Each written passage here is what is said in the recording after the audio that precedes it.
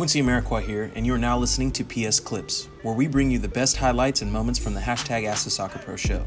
You can subscribe to listen to more clips, this full episode, and all our other Perfect Soccer radio shows over at perfectsoccerskills.com/radio.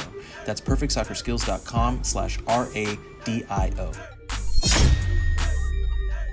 On average, do you believe the goalkeeper's IQ is I got an answer. Okay. I would say goalkeepers are smarter, yes. And because, in general, I think that's the case on most teams, they're the weird guy.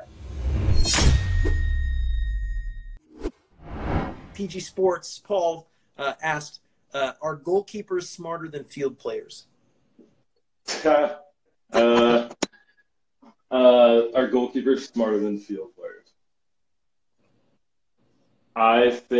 It's tough to say, because there's geniuses on the field. Like, you can't teach, there's brains like Zidane and Messi and these guys that it's like their soccer IQ is through the roof. And there's definitely certain keepers that have high IQs or intelligence. I wouldn't say one's greater than the other, but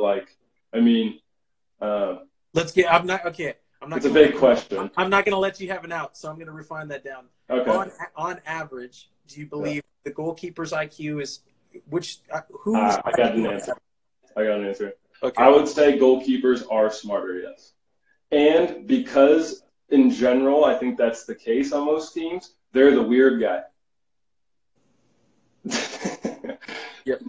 They're the weird guy. I would agree with that. I'd say the goalkeeper position requires that you're in your own head most of the time because you typically train separate from the team. And then a lot of your job is preventing bad things from happening. So if you're doing a really good job as a goalkeeper, you don't have to do anything, which can be very difficult for people who just want I'd say a better analogy for that would be grapplers and ground and pound.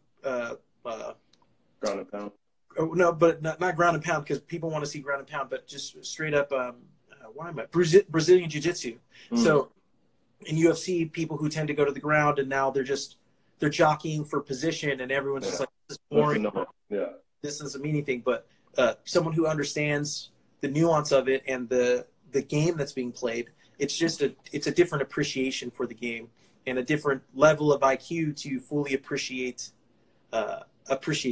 And maybe for baseball players, it would be, I'm not a huge baseball fan, so I want to see the guy smacking home runs every single time, right? But if you said it was a good pitching day, you just watch some dude play catch with somebody for 4 hours. So you know what I mean? So it depends on how you're watching it.